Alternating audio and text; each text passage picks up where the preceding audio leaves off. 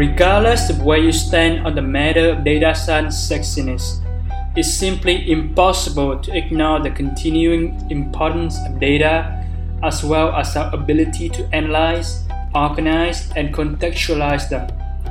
Data are changing how our businesses and societies function.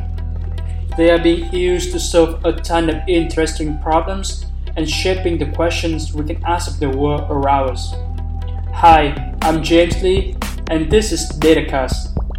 Join me for raw conversations with practitioners from the worlds of AI, machine learning, statistics, and data science.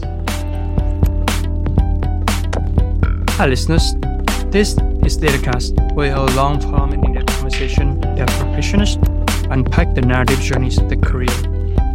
My guest today is both Luijt, the CEO and co-founder of Semi Technologies, the business created around the open source vector search engine Luijt. He is a frequent speaker on open source, digital technology, software business, and business philosophy. In addition to a TEDx talk, he has spoken worldwide at hundreds of events on open source, business strategy, and startup. So Bob, with that introduction out of the way, I would love to have you on the show. Thanks for having me. Fabulous. So I want to start our chat by discussing a bit about your early interest in programming. So by doing a bit of research on your profile, I found out that you started working as a freelance software engineer at the age of 15 on a variety of projects, mostly on e-commerce website for small business in the Netherlands. So could you mind going over this formative period of your upbringing? Yeah, sure. I think, so for me, it started actually a little bit earlier. And I think it's almost a cliche story, but I'm born in 85. So that's important to know because that is like when I was growing up, we had this combination of in the home, we had a personal computer and early on we got the internet. And when I was very young, I remember that my dad brought home, I think it was an IBM, but I'm not 100% sure. And I must have been very young because I wasn't in high school yet. And I remember that the machine had QBasic on it. And in the library, so I grew up in Holland, but there was like this Dutch guy who wrote programming books for children. And I got like this QBasic book. And there were like these 2 lines of code that you could write. And in this case, the book was in Dutch, but what I had to type was in English. Was like, I don't know the exact QBasic language anymore, but it's like, what's your name? And then the variable for name, and then hi, and then the variable name. And I remember that I did that for the first time. And that was very magical. And that you could work with a machine like that. So since then, I've been interested in making stuff with computers or making stuff in general. We probably gonna drill in that later, but I like to make things. And when I was growing up, I was a little bit older. So what you were just referring to when I was like, 15, there was around the year 2000. So there was like this whole boom happening of people moving online. And a lot of people needed websites and e-commerce websites. Bear in mind, we don't talk about the sophistication that e-commerce websites have today, but the early versions of those were just where people having an outlet where they could say, hey, you can buy my stuff online. And this was really like friends of the family and people around that had businesses and needed that. And my first serious gig there was, if you could call that serious compared to what I do now, but I'm just going to go there. So was that I had a small job after school, was 15 years old. And I had to unpack like toothbrushes and those kind of things that they were selling at gas stations. And then the guy said, okay, I need something to do that online. And I said, I can build you a website to do that. And then every time after school, when I came to work, my friends had to go into the right. They had to go in the warehouse to unpack the toothbrush. And I had to go to the left to the computer and his website.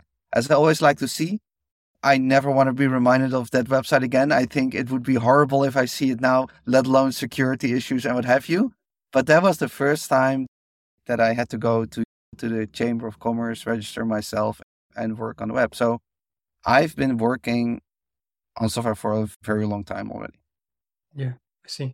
And as a freelance engineer, you just build websites for different people so that you got to practice like how to almost like studying your own side hustle, side business, even if you actually start your real business.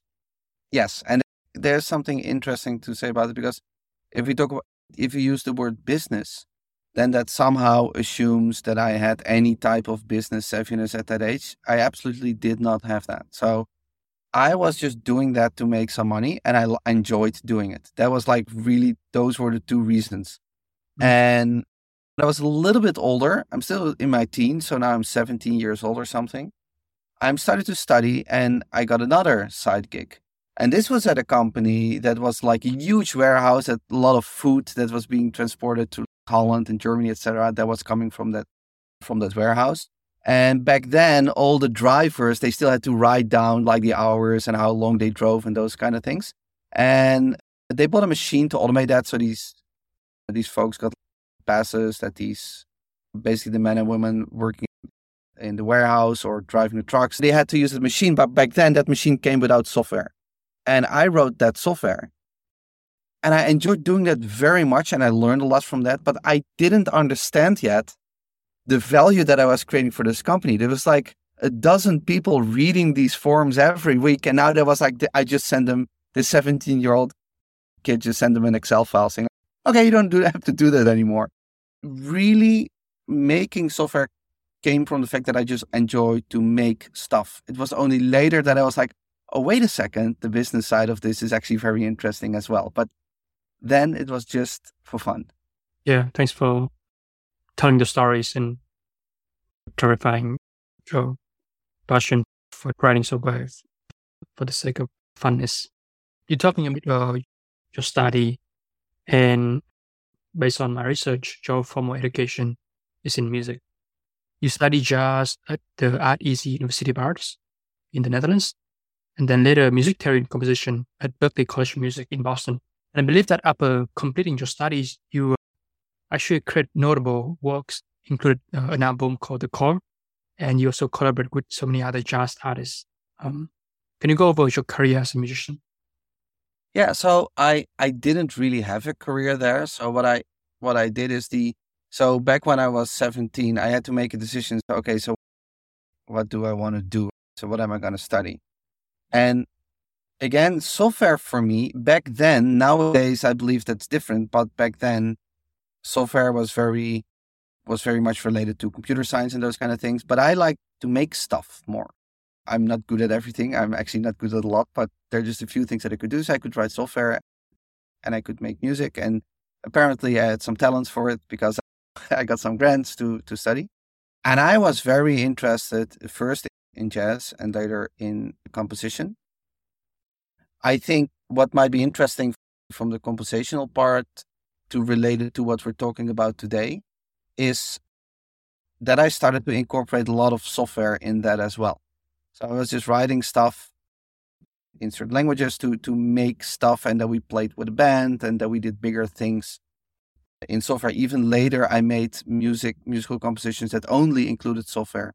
Mm-hmm. And I think the most important thing that I've learned from that is what it means to make something, right? To finish something. And because that's an industry, again, back then I was still not thinking about things from a business perspective, but from an industry perspective, it's very hard to work in that industry. And I still have friends in there. It's hard, right? So it's hard to do that. And I've learned what it means to really make something start to finish, which something that I'm very grateful of, because I'm using that today in how I look at building products and those kind of things. So basically by then, when I was done, I was like, 23 or something, and 24.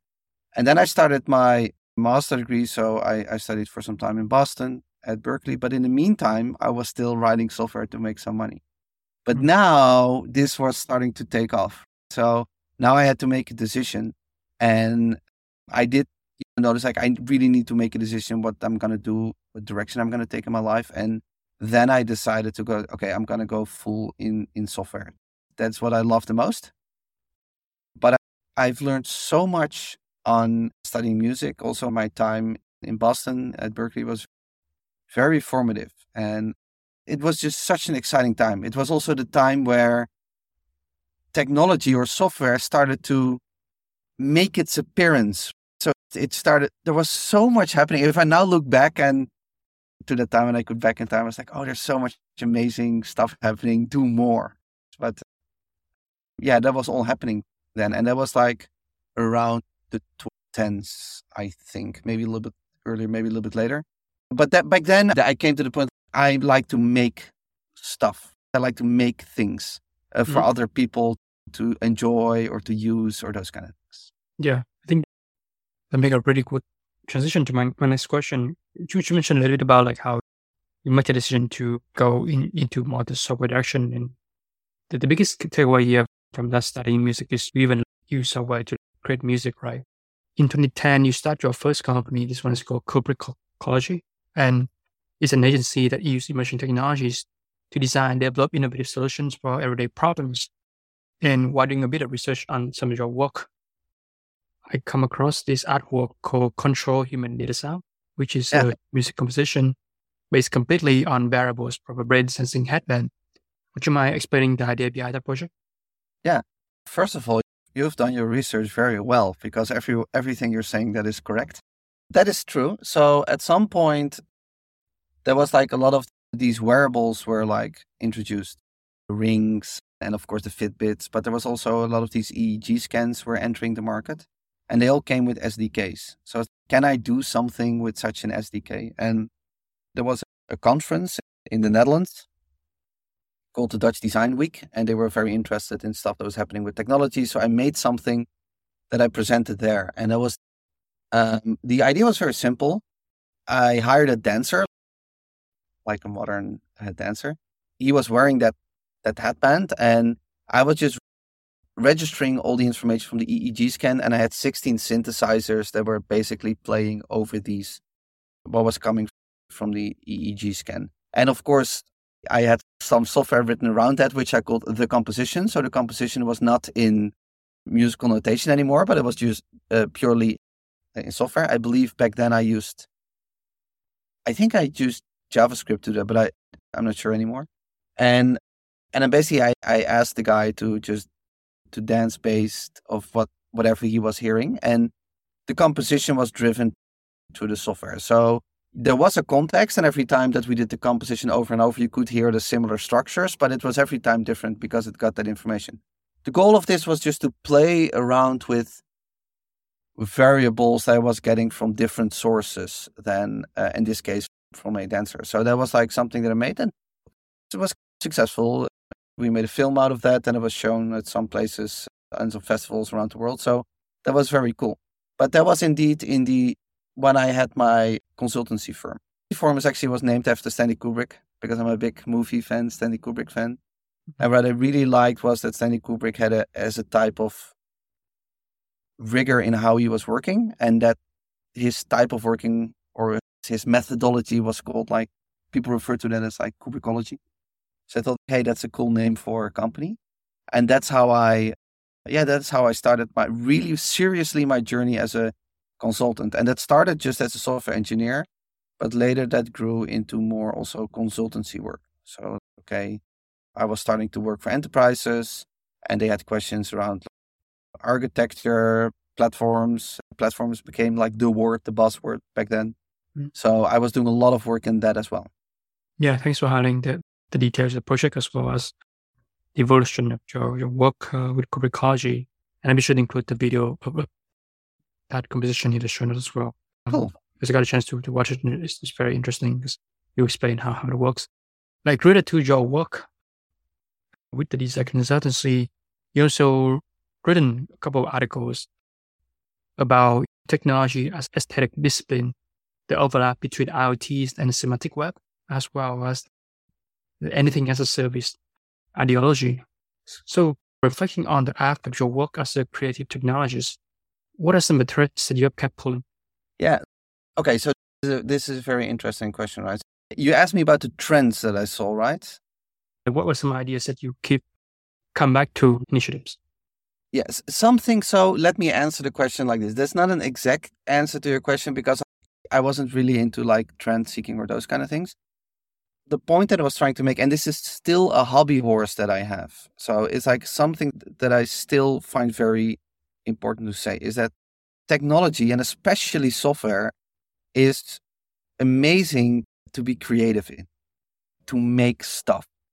And especially back then, people didn't see it like that. It was like, I know I sound very old. I'm not that old, but that it was more like, technology was more like the software that people were writing was like, if you want to support like the banking system or something, then work in technology and then you can do something there. But all these startups started to appear and all these other things that people were making, sometimes even more on the creative spectrum. And what I was trying to do was trying to highlight the creativity of what we can do with technology. And maybe we get to this later, but a year ago or something, I also even gave a TED talk about that topic where I go even one step further on that I was like, the technology allows us to be creative and make new things. So I was trying to celebrate the fact that we could do that, which I'm still doing today and which I'm still try to support. So for example, last in March, I was at South by Southwest in Austin, and then I like to watch all the creative coders so that they write music and those kind of things while writing code on the screen. That's an amazing scene. But that is even on the far end of the spectrum, even being creative in like how we build business models, how we build solutions, the things we can do with machine learning. And this should not be confused. So sometimes people confuse this with things that they think of as being artistic. So for example, now with Stable Diffusion, they look like an image, they see an image and go, oh, so that is the creative part. And that's not what I mean at all. Just human creativity to build things. That can be on one at the far end of the creative spectrum, that can be artistic, but they can also be businesses, new startup, new ideas, those kind of things. So people that take the risk and make the leap of turning a creative idea into something practical. And I really think today is just the time of software. That's the time we live in. Yeah. There is another point that you could also emphasize on like throughout this period is the merging between the physical world and digital world. Can you elaborate more on that notion and what sort of thinking behind that? Yeah. So the idea behind that, so I spoke about it and I wrote about that, was that at some point I started to notice that what we do, so the information we process and the information we store, is we take something from the physical world, so indeed the world of atoms, and we translate that into bits and bytes, and then we do something with it, and then something else comes out that we use again in the physical world. So I could go to a restaurant and I can eat sushi, that is physical stuff. That goes into machine because I pay for it, and now it became a transaction, and that transaction lives in the digital world, and we can do stuff with that. And maybe from a financial perspective, maybe the restaurant owner takes the cash out and makes it physical again to buy new fish, and this goes very far. And this is not to be confused per se with the whole concept that's currently happening with the metaverse, because then we stay in the digital realm. But another example that I often give is for example, something like a dating app, right? Where in the past you were meeting people 100% in the physical world and you were dating, that now you go in the digital realm, I don't know, Tinder or something like that, or whatever dating apps you have. And then you're there, you do your thing there, you meet people there. And then all of a sudden you go out of that in the physical again and you meet maybe somebody in person. And the argument that I was making in that post and in the talks that about the topic was that we start to move more and more things to the digital world, and we can do more in the digital world than we can do in the physical world. And I think that's an exciting thing. I don't know if it's a good thing, but I think it's an exciting thing. Yeah, absolutely. Thanks for providing that some use cases. And I was circling back into one of your earlier point about that TEDx talk that you gave at the University of Amsterdam last year. And I believe you introduced 3 high-level ideas about why software works well based on its ability to adapt to our language. Can you share some of the ideas with the listeners?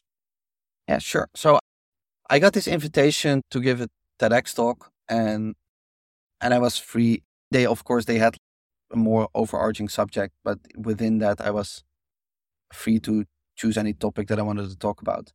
And because this is something of my interest areas, right?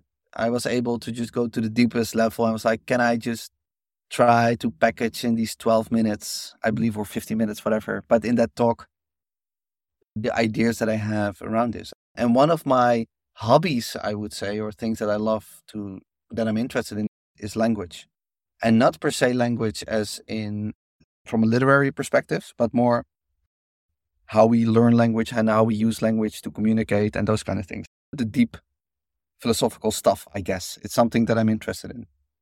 And one thing that I noticed that if we make software, that if we use programming languages to write, we use language, right? So there's something that we describe in language. And language changes. We know that language changes. And there's this famous saying, because the beautiful thing about language is that you have infinite possibilities with finite means. And that's the idea. I think that's from Noam Chomsky, but I'm not 100% certain anymore. And I was thinking, so if we use language to write software, and the language that we write it in is finite, but it is possible to have infinite means with that finite set of characters and sounds that we have, then that must mean that we also have infinite possibilities in the software that we're writing. So as society changes, as language changes, that in the end ends up in the software that we're writing. So the case that I'm making at the end of the TEDx talk is if you can think about it and if you can formulate it, you can make software about it. So things we cannot do in the physical world, even if we can talk about it, is something we can manifest. And that was the case that I was making in that TEDx talk. That is like, whatever you can think about, whatever you can come up with, as you can express it in language, you can make it in software. Can you provide some examples of those, just so we can imagine how that manifests itself in the digital realm? Yeah, sure. So I can marry two things together. So what we just discussed about like the difference between the digital and the physical world and what we can express in language. I came home last Saturday from a trip to New York and I was extremely tired. So what I did was I went to bed early and I put on one of the extended versions of Lord of the Rings because I just with a cup of tea, I was just watching that. And back in the books of Tolkien, he writes about dragons and those kind of things. And when he wrote those books, we just had to use our imagination to read it. But he could express it, but we could only read about it. Now I was watching the Peter Jackson movie, and I can actually see something that looks like a pretty damn real dragon to me when it's flying on the screen. I don't see any reason why that comes in the future will come closer and closer to what we really perceive as reality, right? The stuff that's happening with Neuralink and those kind of things. Now there's still this distance and I need to look at the screen, but I perceive it as the realm that it's in. I perceive it as something real, and I don't see why in the future that would not even come closer for us to really perceive it as being real. By the way, I think that's the people working on the metaverse is the promise that they also believe in. That is what I mean with it. So we're able to express what that means in language. People believe it. And then let's not go into what that actually means, but people believe it.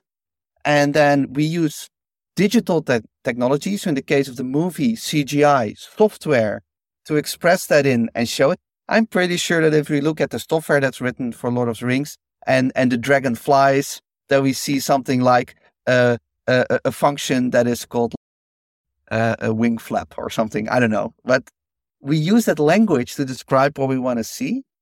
And that's slowly being turned into reality. That's not going overnight. It takes decades. But step by step, we see that's happening. So that is what I mean when I talk about that.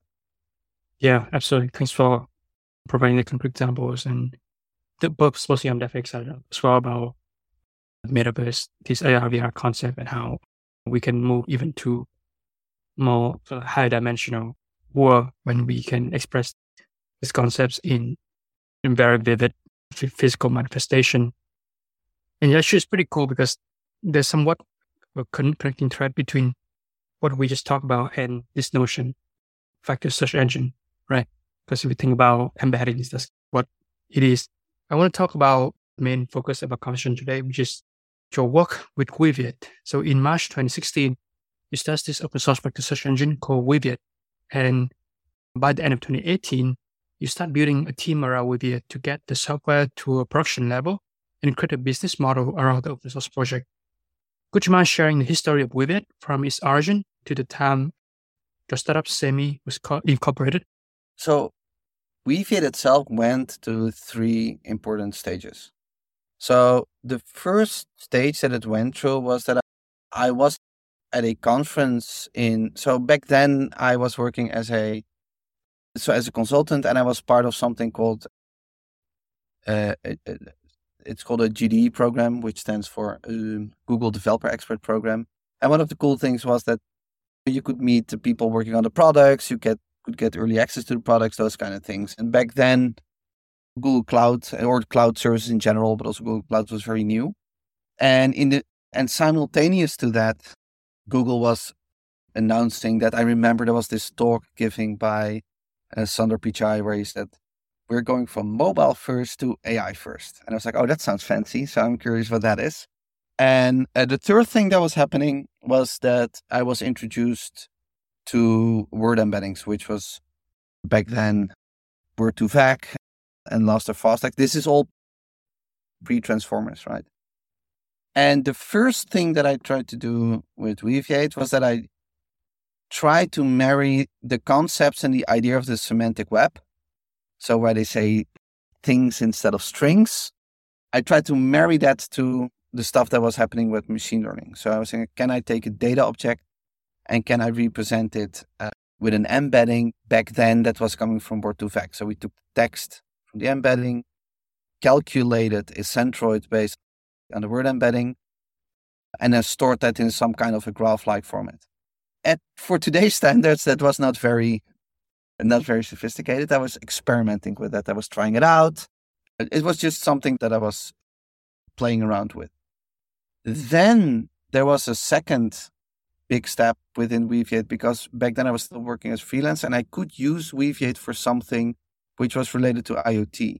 Because a big problem that we saw within the Internet of Things was that a lot of companies with APIs, they would output descriptions of what an API endpoint meant. And even if they meant semantically the same thing, then different vendors would use different terms to output it. So then we tried to attach Luijt to existing databases. And then I met my co-founder, Chen.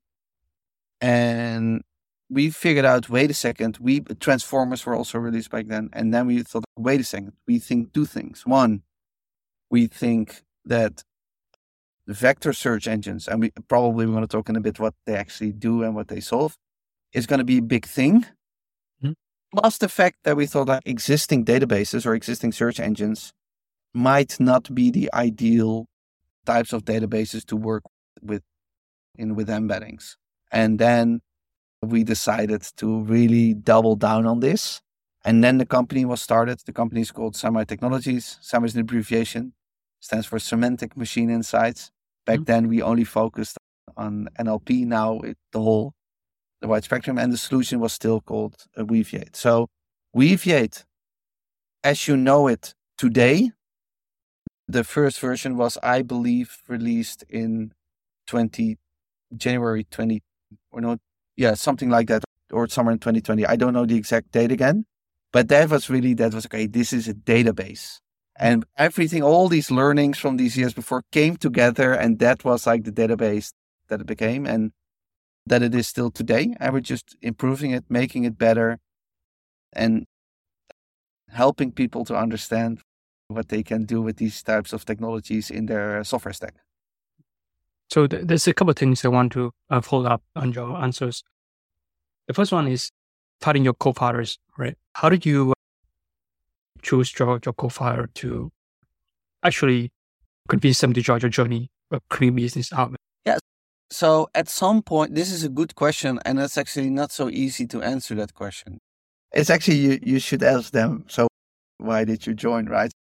I can tell you if people are listening who are founders, you paint a picture of what it might be able to do, and painting a picture by showing, not telling, works very well. So you might remember that in the beginning of this conversation, I used the word that is like, it was like magical to see the machine do something. I remember that the first time that we did semantic queries on an ANN index was like magical. Whoa, you type in something, a semantic query, and we are able to retrieve the documents in a way that we want. And showing that to people and dreaming about what the potential would be of bringing that to the market, that was for the early co-founders, so the early people joining, the early co-founders, that was how I did that. But that was not something that I did intentionally. It was not like, okay, now I'm going to talk to somebody to persuade them to join. No, that was just, I really believe in this. So I was just saying, look at how cool this is. And do you want to join? And that's how I did it. So there was no strategy behind it. It was just a very pragmatic thing driven by being very enthusiastic about the space and loving this specific space that we're in. Yeah, absolutely. Thanks for sharing an anecdote and how you eventually found your co-founders. Another thing I want to talk about, given your answer, is like how you decided to build a business around the open source project, right? In matter of fact, you recently wrote this article on Forbes titled "Why the Business Model of Open Source Software Works." So can you unpack some of the high-level ideas on your thinking around this concept? Yeah. And to answer that question, I need to go a little bit back in history. So now when I was like 25, 26, I started to learn and to understand how we're creating value. And I became extremely interested in, not per se in business model, but for example, a term that's often used is disruption or disruption theory. So it's like, what is that actually? Where does that come from?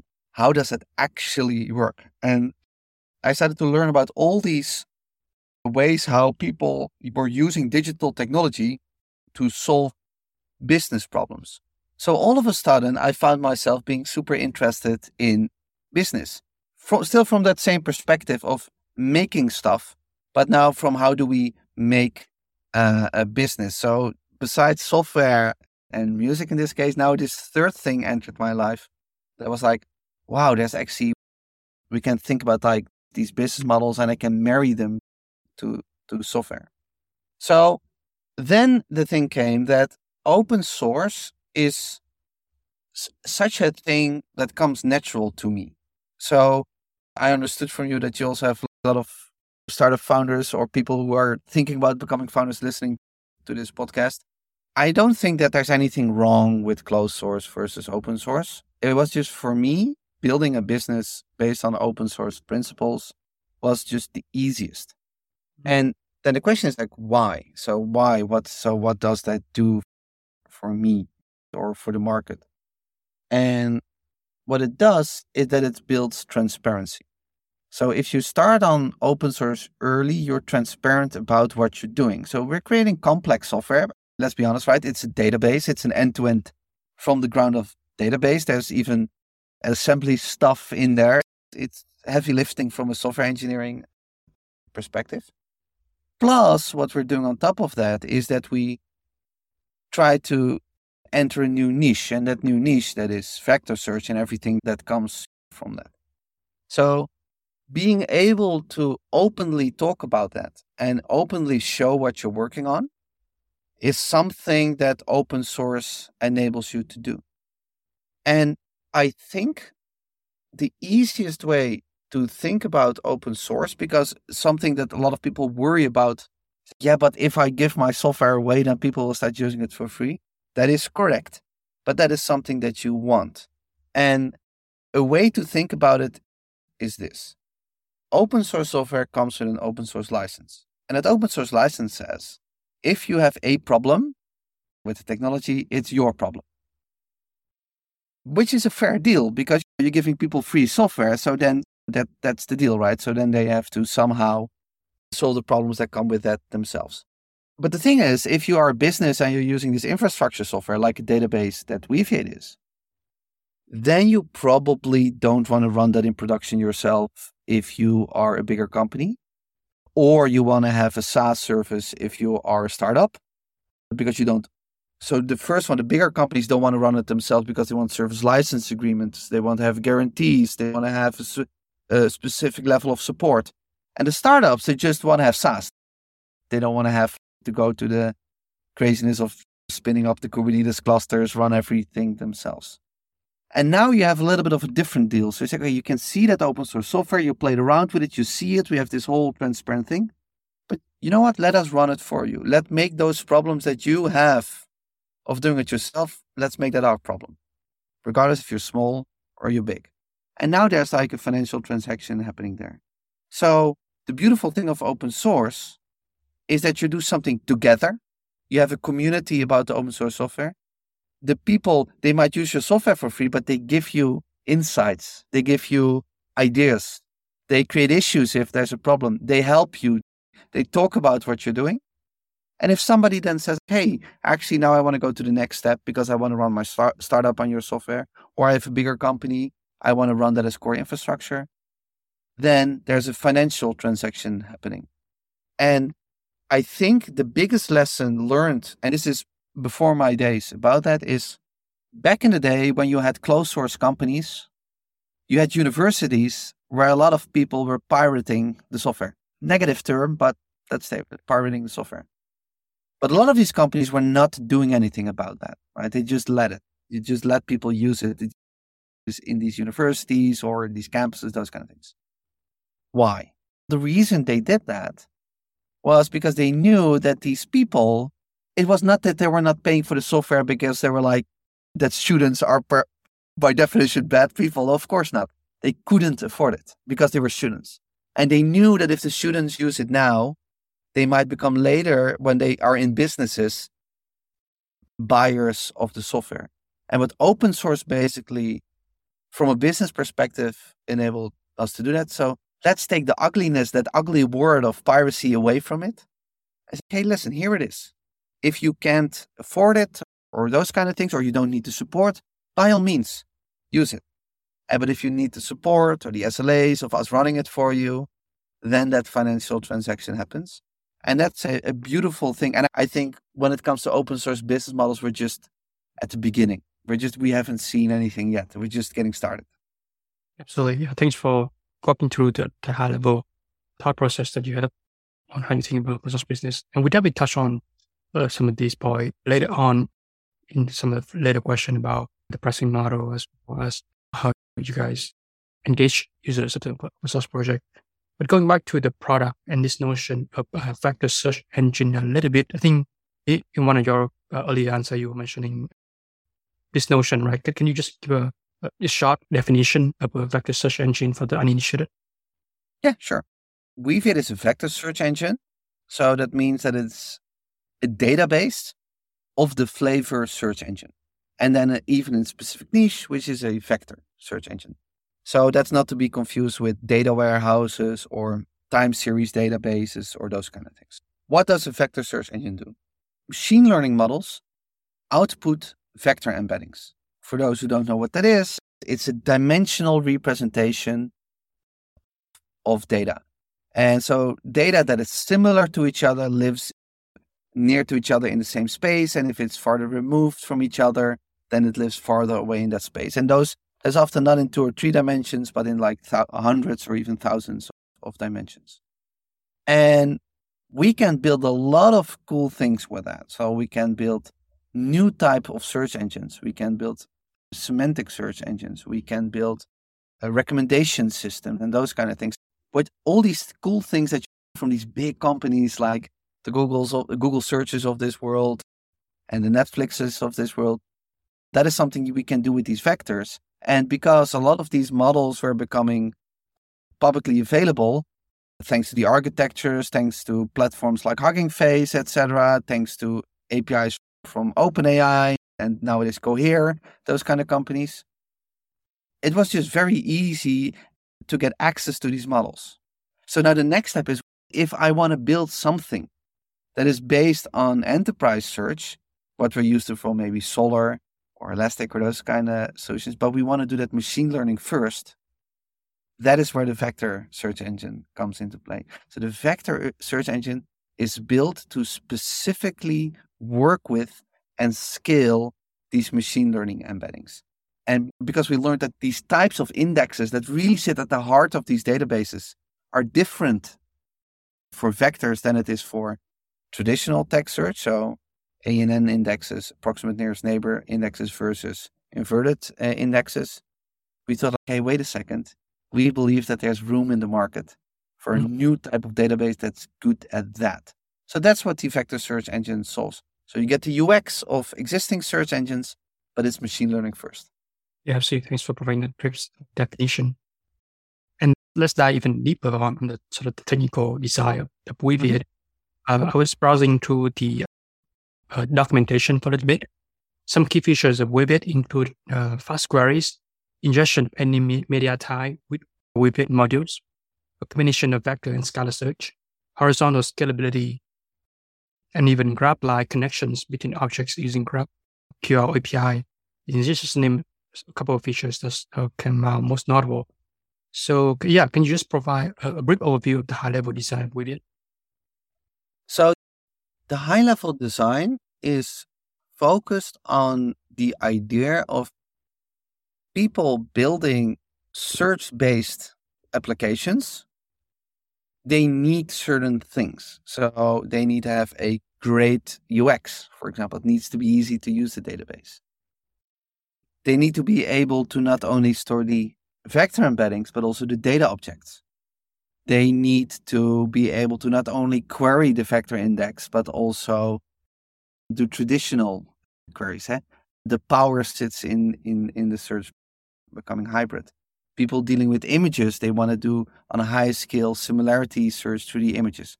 Those kind of things. Now, so we started to learn around that core database, there's room for modules. So we have modules that take care of vectorization.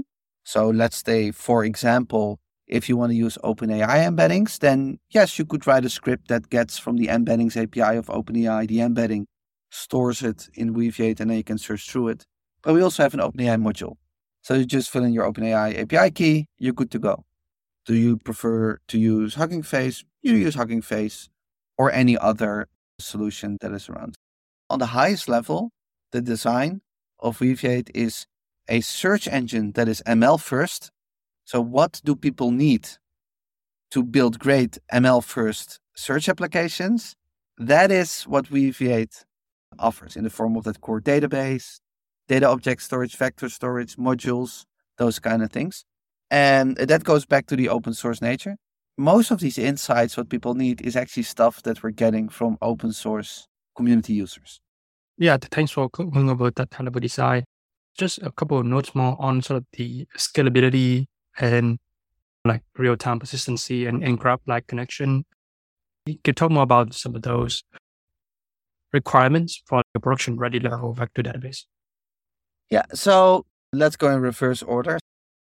So in Weaviate, you can make graph-like connections. Why? Because we've adopted GraphQL as a interface. We were thinking about what kind of interface do we want for people to be able to use Weaviate. So on the lowest level, if you will, as a user, it starts from GraphQL to query the database. We now also have software drivers that you can use, but on the lowest level, it's GraphQL. And yeah, what's in the name? GraphQL allows you to make graph connections. Not to be confused, Weaviate is not a graph database like Neo4j or something is, where you can do many-to-many relations. That's something we don't do, but we wanted to give it a simple interface for people to query to the vector space. So that is the GraphQL part and the graph connections that you can make. In Weaviate, every single data object, or if you think from a graph perspective, every node in that graph has a vector representation that you can query through. When it comes to scalability, any database nowadays needs to be scalable, which comes with horizontal scalability, replication, and those kind of things. Where it actually becomes very interesting is that these indexes that Weaviate has, and mostly these index indexes, come with very complex design decisions. That is something I'm not doing. That's my co-founder, HN, with his team is working on that. And we now even hired researchers to really work with us on these the core technology of these indexes and how we need to scale them and how we need to build them. But that comes with that scalability. So the cool thing, but also the complex thing and the uniqueness of it, so that triangle, sits in the fact like how will we scale these ANN indexes? And that is something that the team has solved.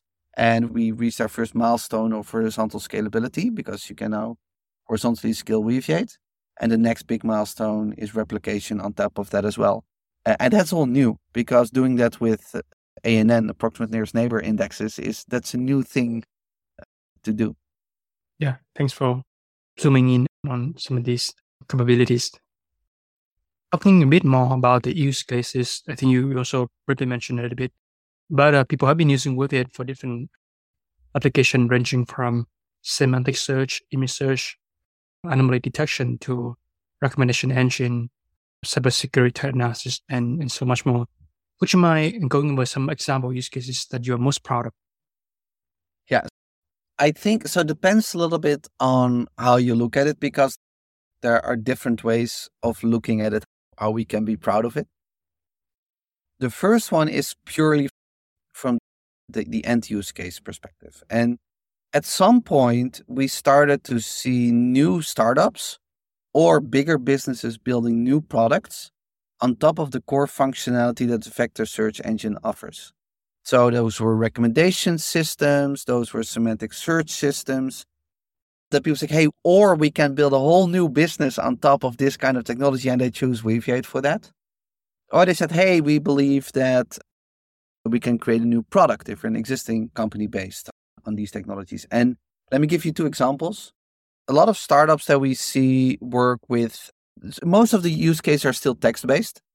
And a lot of the startups that we see, they want to create better search. So searching through ticket systems, searching through scientific articles, searching through patient files, searching through, you name it. We've seen all these use cases where people say, hey, we can actually do that better thanks to these machine learnings. Sometimes they train the proprietary machine learning model, and then they use Weaviate to present these end results to the world. New businesses, new startups building new business on top of Weaviate. Then we have existing businesses. So, for example, I'm aware of a bank that's working with Weaviate where they want to cluster together how certain people, the stuff people are buying in certain regions, right? So if you have a glass of Chardonnay and a glass of Pinot Grigio that clusters together, and okay, in this region, people are buying wine, for example, and they do that on a huge scale, which allows them to build new products and end products for their customers again. So to answer your question, the thing that makes me on the first hand most proud is people building new products, building new businesses on top of our software, that they choose us as their core infrastructure. The second thing that I'm very proud of is just, that's more from an engineering perspective, if stuff scales and if it's big and if it's fast. Or I can also be super proud of the team if one of our user customers found this thing that they have this specific type of query and they got, maybe this could perform better. That then the team quickly figures out how to solve that. And then there's a new release and then that's better again. So I remember the day that we imported 1 million data objects a few years ago. And we were like, woohoo. And we're now talking about like billions already. And that is amazing. That is beautiful to see that. That a use case is maybe more scalability, but that the combination of these two things, so top down, people building new solutions, new businesses on top of Weaviate, or bottom up, just the core tech working and scaling, and that people say, oh, it's super easy to use, I enjoy using it. That is something that makes me super proud. Yeah, you're sharing that about the business impact, customer satisfaction, as well as technical sophistication in engineering part of view. Now, I want to talk a bit about circling back in this concept of open source project again. And obviously, and you mentioned earlier on your earlier answer about how going with the open source business, you can find users who can advocate for the adoption later on in the future. And generally speaking, finding enthusiastic and passionate contributors is notoriously challenging for any open source project. With it, your team at Semi has invested a lot in effort in community engagement via podcast conversation, virtual meetups, as well as the dedicated Slack community. How has the team engaged these contributors in a way that can generate valuable product feedback? Yeah, so first of all, what is important to mention is it depends on what you're building, what a contributor means. So if you are on one end a platform like GitHub, or maybe a better example is Hugging Face, is then the contributor comes in people bringing something, right? So they bring a machine learning model or those kind of things. When you create a database, which is pretty low level, not the lowest level, but pretty low level as that what we're building, contributors come in the form of users who tell you stuff around the database. That can be all the way from UX. I don't understand how it works. I don't understand the documentation, those kind of things. To, on the other hand, functionality. Why don't you create this functionality? Or we wanted to do this, but there's just not enough functionality in the database to achieve that, and we can't do that on the client side. For us, contributors seem the most, are the most important to the feedback that they're giving, what they want from the database. So we have private Slack channels on our public Slack channel from heavy users that they share everything with us. And that is so extremely helpful. Every release nowadays, you can see a few thank yous to community members who really made an effort to help us. So that is how they help us, how they support us. How do we engage with them? Yeah, I would say how you just engage with people on a day-to-day level, right? So people take the time to look at your technology, to try it out. That is something that I also find magical. So somebody just takes the time and downloads a Docker Compose file or runs a cluster instance and then takes the time to actually try it out and maybe even make the decision to use our technology in production. And I'm grateful for that. So we try to be helpful. You will also see me in my role. Our company is growing rapidly, but I'm still engaging with the community. If there's something that a community member asks or says, and I go, oh, I actually know the answer, I'll answer it because I find that important. I want to engage with the community because without the community, it would not be what it is today. Answer your question. How do I communicate with them? Like we're communicating right now, and being very grateful for them taking the time to share all that information or build whatever they're building and choosing Luijt. So thanks for sharing that. Just out of curiosity, do you take inspiration from any other one-on open source project to run the Luijt open source community? Yeah, so I think it's almost a little bit of a cliche, I guess, what I'm going to say now in the space that we're in. But I think that a company like Mongo is doing amazing work there. I'm also getting a lot of inspiration from smaller, for example, JavaScript frameworks. I think that certain, and there's not one that now comes to mind, but those are more like front-end frameworks or those kind of things. The way that they engage the community is something that I find very interesting, even though that those types of communities are very different than the types of users that we have. And what I very much like is public discussion, but that's just a personal taste. I like it if something's wrong, or if something could have been done better, that somebody just from a company is public about it and says, okay, listen, we thought X, we were wrong, so we're now going to go to Y. That is what I learn. I learn a lot from these kind of things, but I'm constantly looking around, like how are people building community? How are people presenting themselves in the open source ecosystem? I find it extremely interesting, extremely rewarding. And it's more individuals. So it is people who I meet through, thank God now with COVID, hopefully being mostly behind us, but before COVID and now after, meeting people at these conferences who are thought leaders in the space. I enjoy talking to these people and they're very like-minded. So it's a combination of projects and individuals that I can think of. Yeah, thanks for sharing those insights. So moving on from the open source project, Luijt Cloud Service is the managed version of Luijt for the enterprise. And actually, you have written recently about a new pricing model that enables enterprise users to pay usage-based rate for search on a per dimension basis. How did your team settle on this all new business model for vector search? So going back to what I said earlier, what you're doing is running a database in production is hard. Doesn't matter which database. Goes for any database. That's difficult, right? And it comes without any guarantees.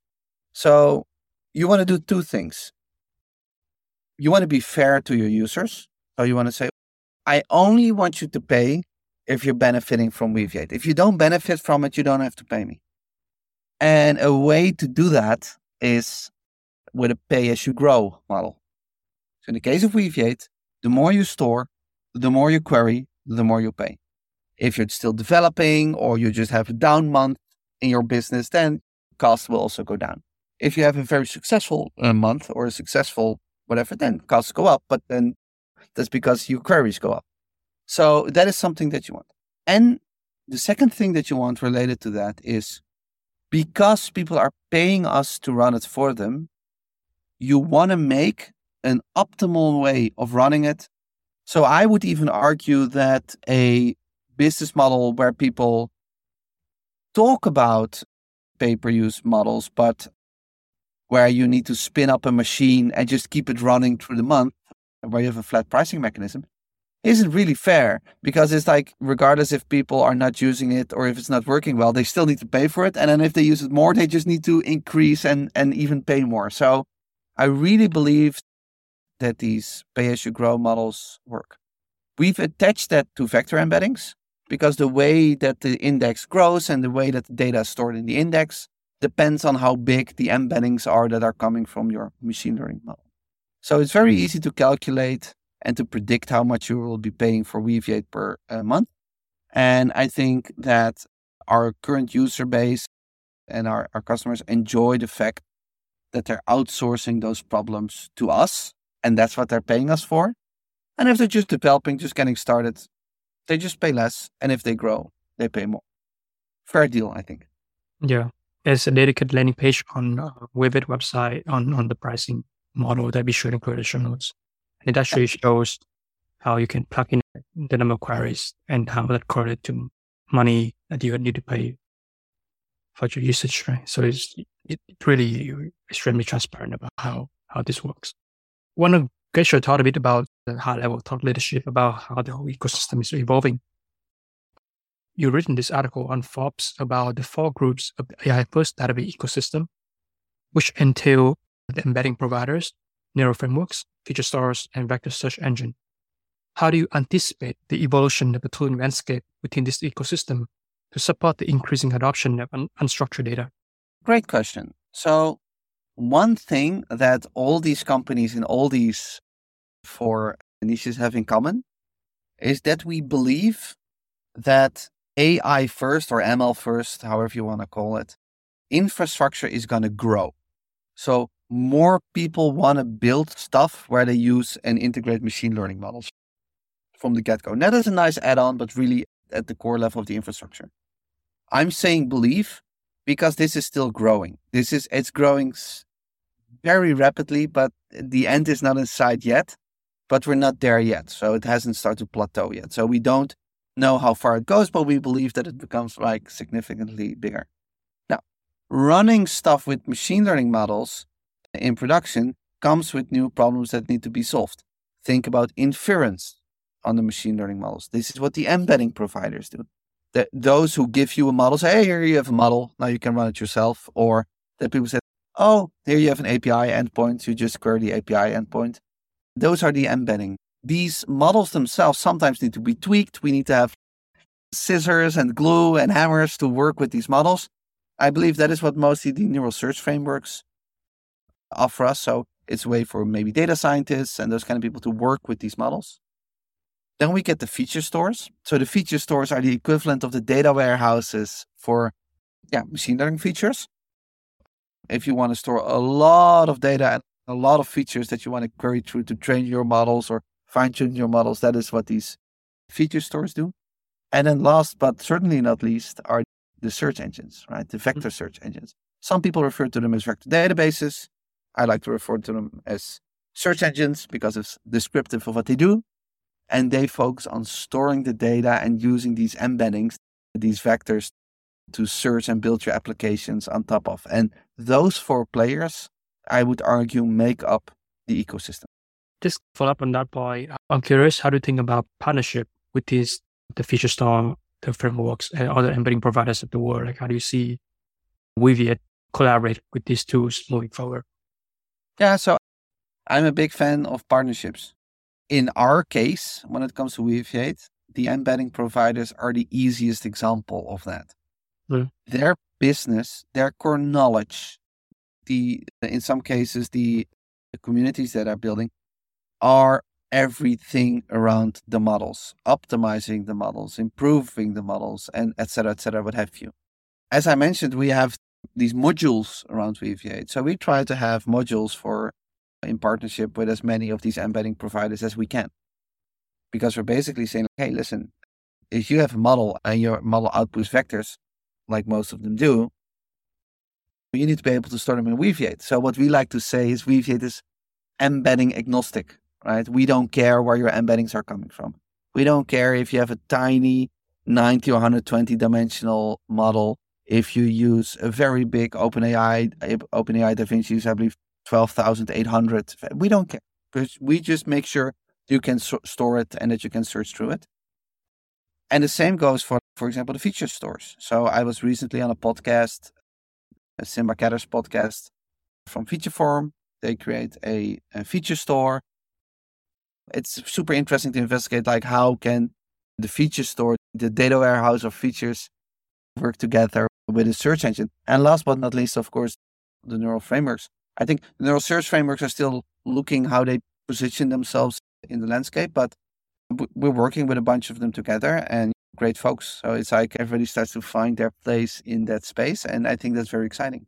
Yeah, definitely. Thanks for sharing that insights. And I'm excited to see how this AI first startup founder. What valuable lesson have you learned to attract the right people who are excited about Semi's mission and align with the cultural values? Hiring is hard because it's very hard to, in the process of hiring, making sure that you hired the right person. That's difficult. One of the things that I've noticed, we're in a very lucky situation that hiring goes pretty well. Not 100% of the cases, but it goes very well. And then often I could really say that you can trust your heart, right? So you feel in interactions like, oh, this is a fit. This is somebody that I would like to work with, or the team that needs to work with this person wants to work with this person. One of the things that I also did was, we are a fully remote company. So I hired somebody really early on. Jessie is her name. And Jessie is responsible for also, not only for the hiring part, but also building the remote culture. So how do we make sure that people that join a remote company feel part of the company, right? That they don't feel remote or away from it. That is also a very important thing. So really make sure that people understand what kind of company we are, how we're building it. And we recently also, on our company website, because we have our company and our product are separated from each other, we've also published our core values. So we have certain values, how we want to build our company. And if that doesn't resonate with people, or if people have a different view on that, then even though if they might seem a good fit, then we maybe don't want to work with them, because we're in it for the long run. And the people joining us are also in it for the long run. And we have an amazing team and it's a lot of fun. And I think that is extremely important, because we're building something new. As long as people are enjoying it, and it's fun to do, then you get the greatest results from the team. Culture fits and finding people who align with your cultural values. Like, I'm curious, like, during interviews or this interaction, how do you identify people who might be? So this is here, open source plays a role again. Because we have the open source technology, because we have this transparent value, how we build a company, is that we're open about stuff. So we're open about how we build the software, how we build the technology, how we build the business. The majority of people, not 100%, but the majority of people actually want that. And they come to us and they make very clear, this is something that I'm excited about. This is something that I really like. And that is how we are able to determine cultural fit. I think that a cultural fit is something within 2 minutes. Maybe even within a minute. Okay, this is a cool person. We would love them to join our company. And then there are all these other things play a role when it comes to if people need to write software, how they write software, or how they communicate with people, those kind of things. But the first and foremost, the most important thing is, do these people resonate with us? And I can't give you a formula to do it. It's just having that conversation with people, being open with people about certain things. For those listening, just starting a business, what I would advise is stick to your values. If you think, I'm not 100% sure because this person X does not really align with these values, they are great, I don't know, engineers or great marketing people, whatever, let's do it. Often that backfires. So just hire people that are aligned with your values, and within a few minutes that you see somebody. And people we hiring people all over the world, and there's like a commonality in how you present your values and what people find important. So I would say the best advice that I give, that just based on lessons learned, is define your values with the team and stick to them. I think that's a really good point that you raised, because startup is always for the long run. It's a marathon. So the cost of hiring an aligned person can be very costly for the whole company. To your point, defining values and only find the one that met that bar of culture fit is very crucial if you want your startup to persist, to thrive, and go through the challenging time as well as embracing the good times. Yeah. And don't lie about your values. It's easy to lie about values, because let me give you a very simple example. Let's say that you believe as founders intrinsically that the only way to be successful as a startup is everybody pulls 12-hour days. Let's say, for the sake of argument, that's what you believe. If you then write in your values, we believe in just relaxing, or just if you have an open mind and a relaxed mind, then you can do better work. Again, I'm making this all up on the spot, but don't write that down, because it's going to backfire. Because it's certain people that perform in a certain way, but oh, what a great company. And then you're sending them Slack messages at 11 at night and expecting them to immediately respond. And there are people who get energized by working that way, but there are also people who don't. My point is, it doesn't matter if it's one way or the other. There are like a gazillion ways to get to success, but don't lie about them. Just be honest about your values and hire people based on these values. Sure. We talk about working with our users, talking about with employees. Final group I want to talk about is working with investors. Mm-hmm. Semi Technologies has raised $17.7 million to date from VC firms such as New Enterprise Associates, Cortical Ventures, Zeta Venture Partners, ING Ventures, GTM Fund, and Scale Asia Ventures. What fundraising advice could you give to founders who are seeking the right investors for their startups? What I said earlier was like, stick to your values. What I mean with that is that there are so many different investors, and there are so many investors that find different things important. Take the time to find investors that you like to work with, that you like to be associated with. I remember when we just started and investors started to reach out to me, I was like, oh, wow, investors starting to send me emails. This is amazing. Let's take money from everybody who gives us money. And luckily we didn't do that. And then I was in a lucky situation where I got some help and some mentoring from people, and that I learned it that way. You build your technology. You position it in the market. Try to build a great product. You have your company values if you start to build a company. If your company is N+1, your company, and you can create your values, right? And you can find your investors the same way around that as well. one thing that I like to do with investors is that I try to be super transparent. I'm like, okay, this could go better, and this is where we're going. And that is just, I'm super open about that. And because that's how I like to work with people, that's how I like to communicate, not only with investors, but also to the outside world, with our employees, with our users, etc., our community. But again, pick your style, right? Pick your way of building stuff. So if you as a startup founder find it extremely important to show value by early on creating a lot of revenue, great. Find an investor that believes that. If you are a startup founder, say, I really believe that we need to spend first a lot of time and effort on that product before we show it for the outside world. Great. Find an investor that supports that. If you believe in open source, great. Find them. If you believe in closed source, great. Find them. It's for everybody. There's something. And that makes me think of a lesson learned when I studied music. I had a workshop by a famous trumpet player called Wynton Marsalis. And he told something. He said, like, if you make music or you have a band, and he said, I'm going to guarantee you not 100% of people are going to like the music you're playing. He said, if only 75% of people like what you're doing, just keep going. Do your thing.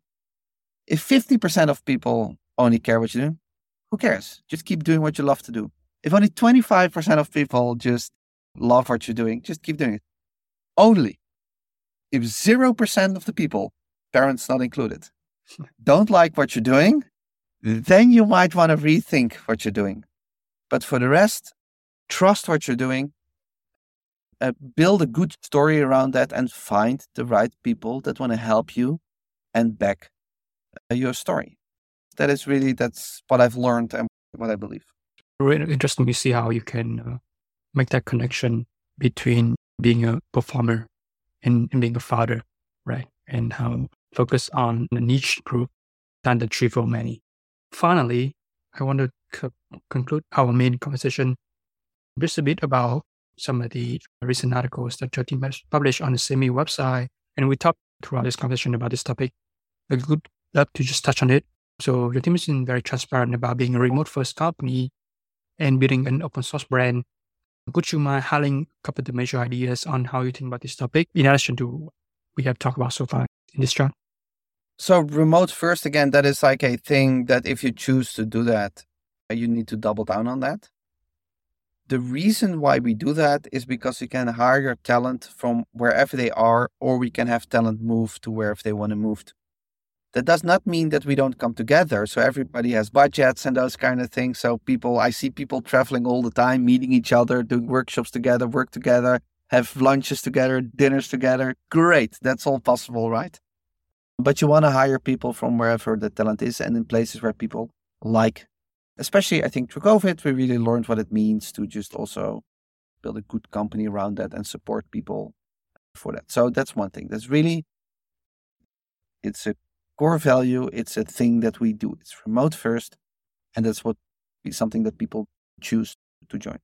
Secondly, a lot of people that join an early stage startup are ambitious people, right? So we don't have a lot of people.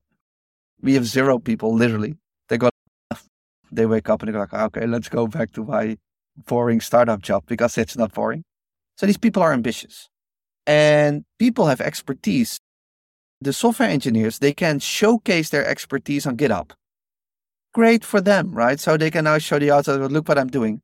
Why wouldn't we give those tools to people taking care of people and culture, of design, of customer success, and those kind of things, community building, right? So what we do on the website, we call them our meta blogs. Meta, not as in like the company meta, but meta as in like about our company, how we built the company. So that these people can showcase in the same way that people are showcasing the software on GitHub, they can showcase what they're doing and how they're doing it and how we're building the company. Because the thing is very simple, James, I'm a strong believer in it is you can be transparent about your strategy because it's execution that matters. And that's something you do together. And that's why we try to really adopt this open source nature, not only in the software, but also in how we work and how we operate. Yeah, absolutely. I think to that second point you mentioned, recall me about your answer earlier about how the open source business work. In that article, you mentioned the inspiration from David Chang of Momofuku and how he show everything what he does, not just the ingredient, but the actual recipe and how you do it. So in this case, like how do you not just show the product, but almost the actual, the how, the operation, the culture, the design, the company operates. It sounds like this is something that works very well for Semi. Yes, and David Chang can be very transparent about what they're doing at Momofuku because he's damn good at it. I've tried to make something once at home from a Momofuku cookbook. It's better if I eat at David's, right? He's really good at it, and his team is really good at it. So why not just then build all these things in the vicinity around it and basically build a better business? It's just Momofuku is a better business because of that than it would be if it only would have the restaurant where it would only be serving the dishes. But it's mandatory. He needs to have the restaurant, and the recipes the food needs to be of a certain quality. Same with software.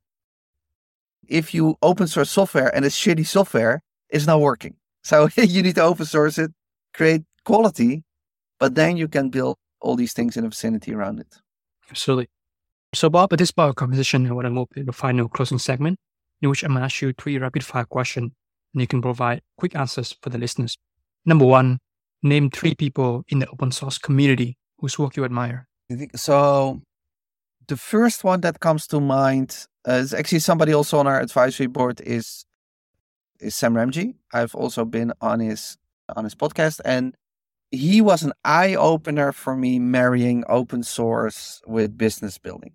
So the work he's been doing has been a huge inspiration for me. So that's the first.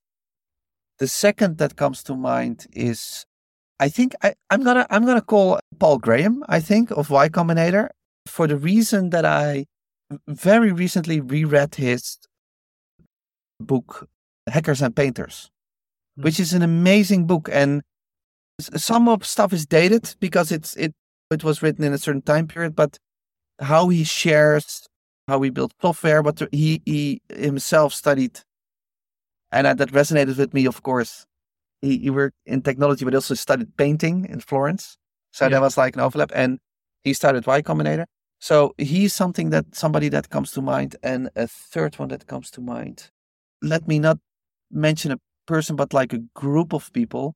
And let me call the community, right? So those group of people that just spend their time on helping open source projects just because they like them. So I hope that I can fill that in the third one. So the community in general, the inspiration that I'm getting from all these people taking the time helping all these projects. So that's my answer.